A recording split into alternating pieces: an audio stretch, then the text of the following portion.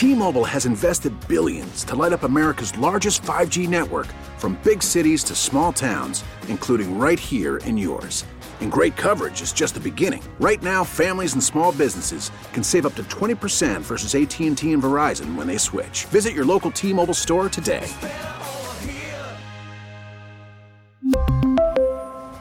Plan savings with 3 lines of T-Mobile Essentials versus comparable available plans. Plan features and taxes and fees may vary.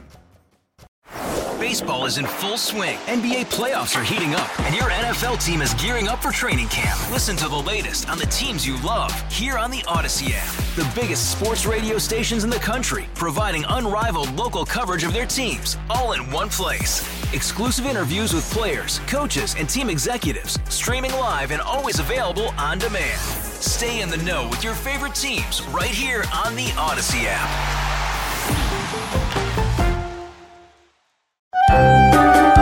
Podcasting from the top of the rocks.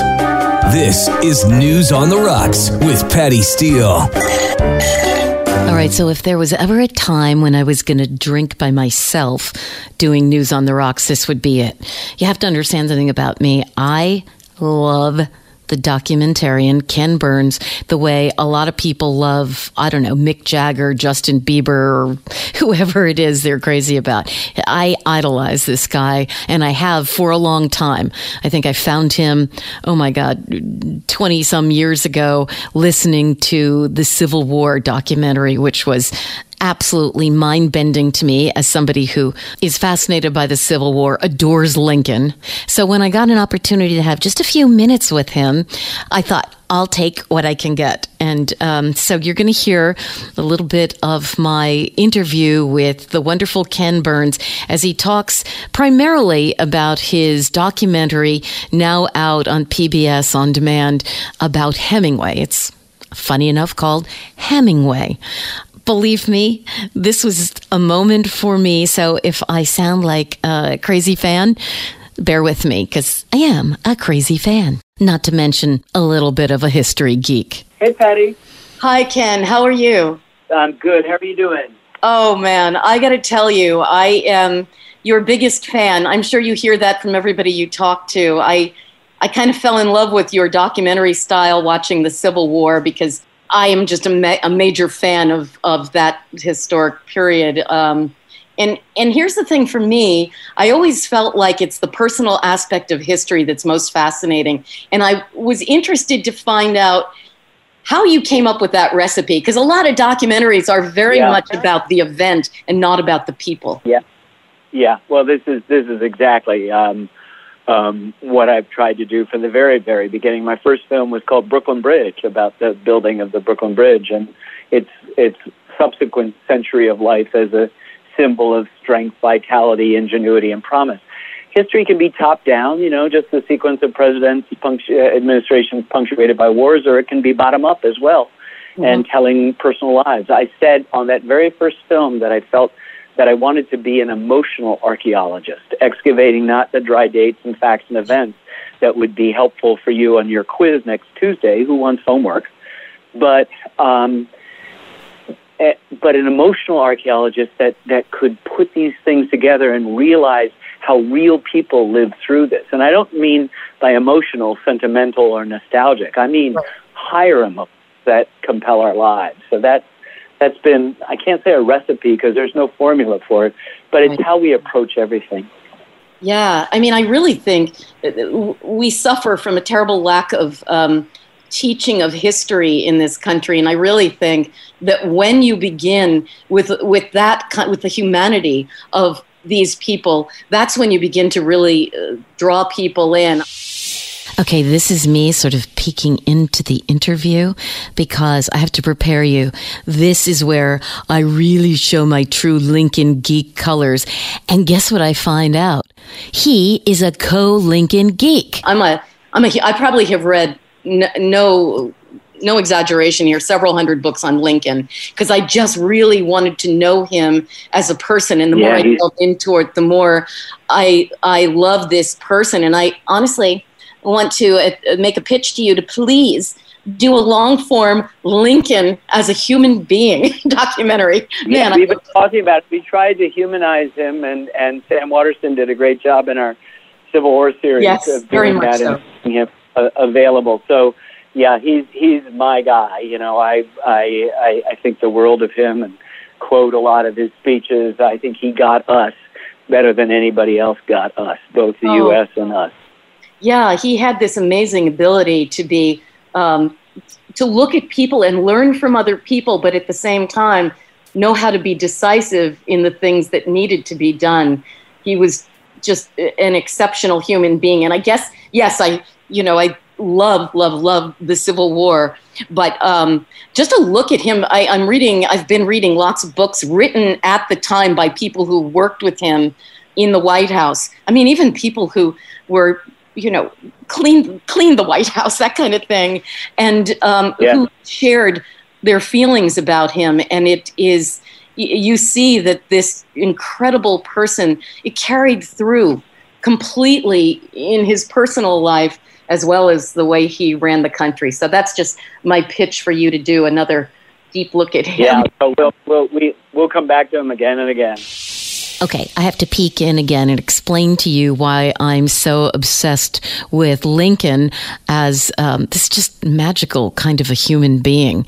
Again, running the country during the most vicious, bloody, horrifying war in our history, arguably, and yet he always took time to recognize the people around him. I've been reading a book called Inside the Lincoln White House, and some of the guards talk about the fact that he was so preoccupied that every evening he would walk over to the War Department, because presidents could just walk out of the White House in those days, and he'd walk in the dark along through the garden and past them, and just before he hit the woods in a path that led to the War Department, he would turn around and he'd look at them and he'd say, "Oh, forgive me. I hope that you're having a good evening."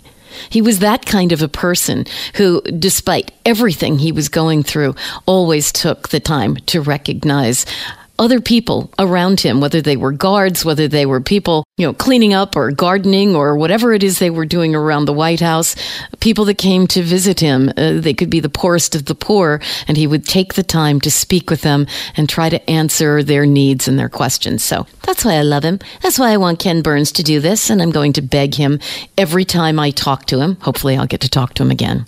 Okay, onward to Hemingway. Lynn Novick, your co-director on the Hemingway documentary, which I'm just loving, talked about the current trend to sort of dethrone these larger-than-life figures.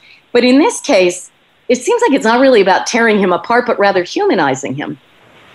I think that's exactly right. None of us are perfect, and we seem to be in a culture in which we think there's a big on-off switch, and there's not. And so I think if we look around us, we look inside ourselves, we understand the lack of perfection.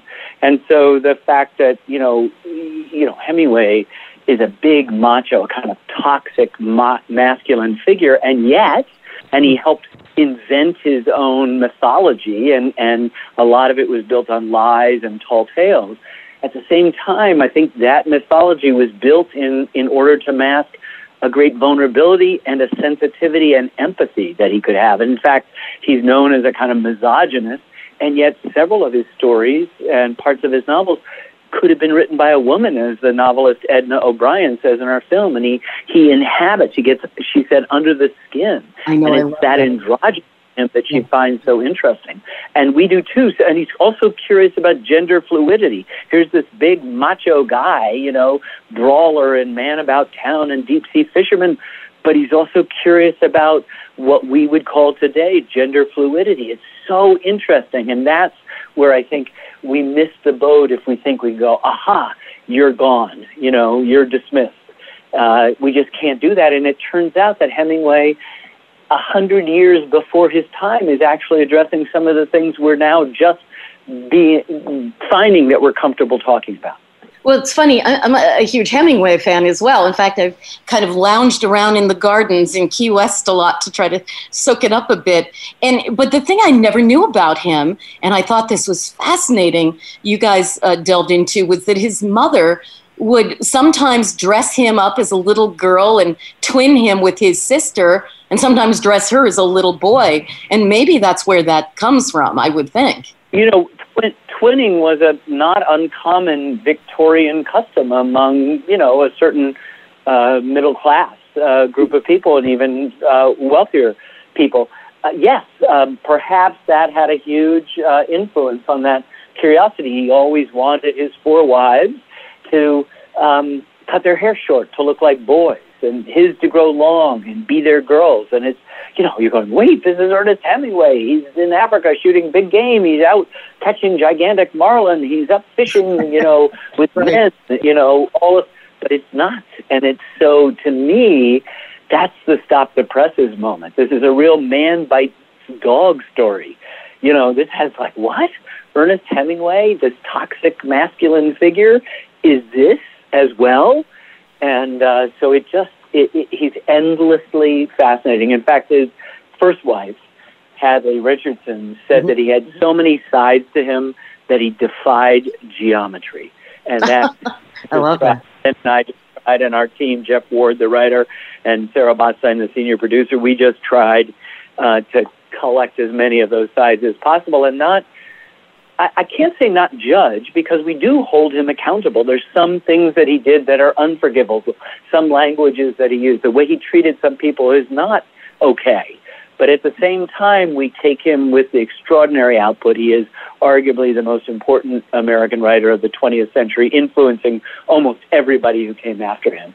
And that's worth a pretty good story. And then, of course, it devolves or evolves into one of the biggest tragedies you could ever imagine, where you just think at the end of his life he's being chased by all these demons, and the demons catch up. It's interesting because I read a novel a while ago called The Paris Wife about his first, about Hadley, and the author said she was fascinated by a late-in-life quote from Hemingway in which he said, "I wish I had died before I loved anyone but her." And I think. Go ahead. Well, the psychology is interesting. He was wounded, severely wounded, probably had PTSD from at 18 years old as an ambulance driver in World War I in Italy. He's nursed back to health by a gal whom he thinks she's going to marry him, and she sends him the worst Dear John letter. So he's now completely anxious about this. He meets another gal, Hadley, who's herself kind of beset by a lot of anxieties, and they have this wonderful marriage together, but he strays, and he permits another woman to come into his life, and he has an affair with her, and he eventually leaves Hadley and gets married to her, and leaves her to marry Martha Gellhorn, and Martha Gellhorn leaves him, and he ends up with his fourth wife, Mary Welsh, until the end of his life. He, in A Movable Feast, which should be read kind of parallel with The Paris Wife, yes, is where he's trying to rewrite everything into a thing in which, Hadley's the heroine and Pauline is the villain, the second wife, for taking him away, as if he had no agency in it. This big, they're there because of him, and it's a bizarre and yet it's a beautiful bit of writing. So there's all without, throughout Hemingway, he reinvented the short story, reinvented the novel, reinvented nonfiction writing, and yet in some ways the novels are more truthful than some of the nonfiction, even though they're all great literature. It's so interesting to try to come to terms with him, and for every definitive opinion about him in this way, the opposite might also be true if you look at it from another point of view. Yeah, I think for all of us, it's much more difficult to talk about our deep interior than it is to kind of put maybe two characters in front of us. You can get really deep into that because you don't have to take any kind of personal responsibility. So I guess that's probably where that might have come from. What distinguishes Hemingway, I think, is that he's willing to face, as most great writers do, Tolstoy in a completely different way, the fact that none of us are getting out of here alive. And that's something we spend most of our lives pretending is not going to happen. And he's got it up close and personal from a very early age. And he never lets go of that curiosity or that reminding. And some of his writing about war, some of his writing about love are so intimate and so precisely in the moment that they'll endure forever despite whatever fashions of fiction might come and go. Well, it's funny. It's really hard I love to write, and I tend to be way too wordy.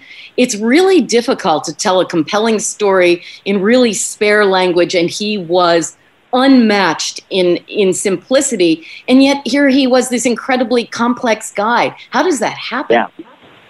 Well, the thing is, one of our literary critics, Stephen Cushman, said he dared to impersonate simplicity. Yes, Hemingway himself said he had the iceberg theory of literature, that only 1/8 should show and 7/8 should be below the surface. So anybody can read Hemingway. An 8th grader can read Hemingway. It's not that hard. Yeah. And it's very spare and it's very simple. But in between those words is so much meaning that's implied. It's not Tolstoy.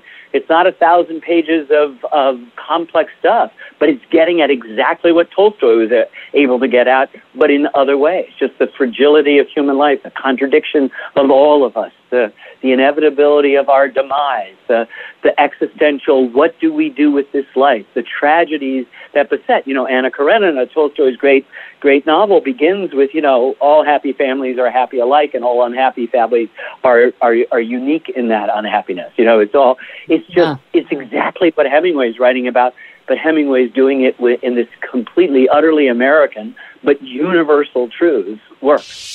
Want to jump in here and say that, yes, I love Hemingway as a writer for so many reasons, but I got to tell you, you watch this documentary and you're like, oh my God, this guy was like, he did a 180 in terms of his moods and the kind of person he was. It is a little bit shocking, but you also have to love his art. You have to love certain things about him, and you have to learn how to separate the horrifying parts. Otherwise, we give up so many artists, right? So it's really, really worth a listen. I think a lot of people are torn about their feelings about him, and you see that in the documentary. All right, at this point, as happens in these kinds of things, because he's a really popular guy, everybody wants to talk to him. His people came in and went, okay, you're done with Patty Steele. So he had to pause for just a moment, and they took him away from me. So that was sort of the wrap-up, but there's a little bit more. So thank you, Patty. This is great. Oh, yeah. I can't tell you how much I'm enjoying this and pretty much everything you've ever done. And I would be delighted if we could speak again sometime. I just want to tell you, I cried watching you on 60 Minutes. What a beautiful life story you have. Well, it's as we say, everybody's got a complicated story. Yeah. There are no ordinary people where everybody has something extraordinary about what's gone on. Thank you. You're a delight, and I'm grateful for you. Okay, don't hate me if I sounded like I was going to rip off my bra and throw it at him if I wore one. I probably would have. He is a magnificent person, but I'm going to tell you a little bit about his 60 Minutes interview. I don't know, I guess at the end of 2020. It was really amazing because he talked about the loss of his mother at a really pivotal age. I think he was like 11 or 12 years old. And he had a brother, and they adored their mother. She taught them so much about life and history and literature and everything that mattered. And she came down with cancer and died fairly rapidly. And again, he's still kind of a little boy emerging into those tween years. And he had kind of a cool sort of a father who really didn't help them process her death. And in fact, she got buried and they never knew where she was. And so many, many, many years later, he and his brother really wanted to find where she had been buried. And after an awful lot of research, which he's really good at, they found out where she was, and they had her body moved to a grave where they could visit her. And the pain that he went through, I think, created this super sensitive, incredible person that he is. If you want to know a little bit more about his life, you got to check out a new film on PBS called Ken Burns Here and There. And what I wanted to ask him was what it was like to be the subject of a documentary when you were a documentarian. Didn't get to that question. Maybe I will the next time. Anyway, that's what you should check out. Love, love, love everything he does. And check out the Hemingway documentary. Pretty fascinating. T-Mobile has invested billions to light up America's largest 5G network, from big cities to small towns, including right here in yours. And great coverage is just the beginning. Right now, families and small businesses can save up to 20% versus AT&T and Verizon when they switch. Visit your local T-Mobile store today.